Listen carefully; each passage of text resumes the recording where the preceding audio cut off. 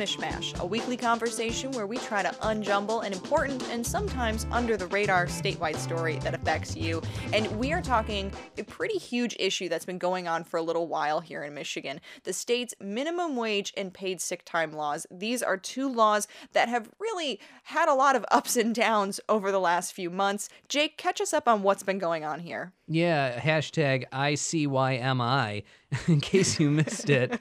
There was a whole saga in last year's election where there were signatures being collected to put an increase in the state's minimum wage on the ballot and also guarantee paid sick leave. Now, these efforts were successful in that they got enough signatures, but the process that they use sends this to the legislature first before it can go to the ballot. And essentially what Republicans in the legislature did was they adopted it with the intent of gutting these laws, which is exactly what they did in lame duck last year. And now the question is, was that legal? Can you do that? Can you adopt a petition-initiated law and then change it dramatically in the same session? And that's actually something that we don't really have the answer to right now. This is something that soon after the legislature did its thing, people went to Attorney General Dana Nessel and asked her for her opinion. And then earlier this year, the Republicans in the legislature said, you know what? We're not messing around here. We are going to the Supreme Court and we wanted them to tell us what's going on.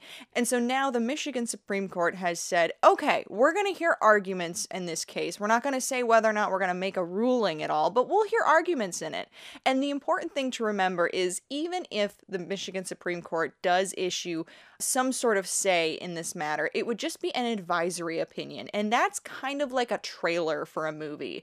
They would be telling us kind of what they think about the issue and where they're leaning, but that wouldn't necessarily have the same force of law. Right. So it wouldn't be the same as if you filed a lawsuit on this and it made its way all the way through the courts, all the way up to the Michigan Supreme Court. They made a ruling in that case, which would have the full force of law. This would essentially just be what they think would happen in that situation, whether or not they believe at this point that something like that would be legal. And keep in mind that Attorney General Dana Nessel has also been asked to weigh in on this issue, and she gave us some interesting information about sort of her strategy going forward on this. Essentially what she said is she's going to defer for now to the Supreme Court, that she's not going to issue her own Attorney General's opinion on this until that happens, until this sort of plays out. And that's really significant in some ways because the Attorney General's opinions do have the force of law until essentially the courts are able to weigh in or the legislature weighs in otherwise. So this is going to be interesting to see how this plays out. There's many people that can issue opinions in this case, but right now no doors have closed. Exactly. I mean, this is something that while this stop with the Supremes is quite significant, it's really just the beginning of a case that we are going to be following for years. Let's hope they just don't keep us hanging on.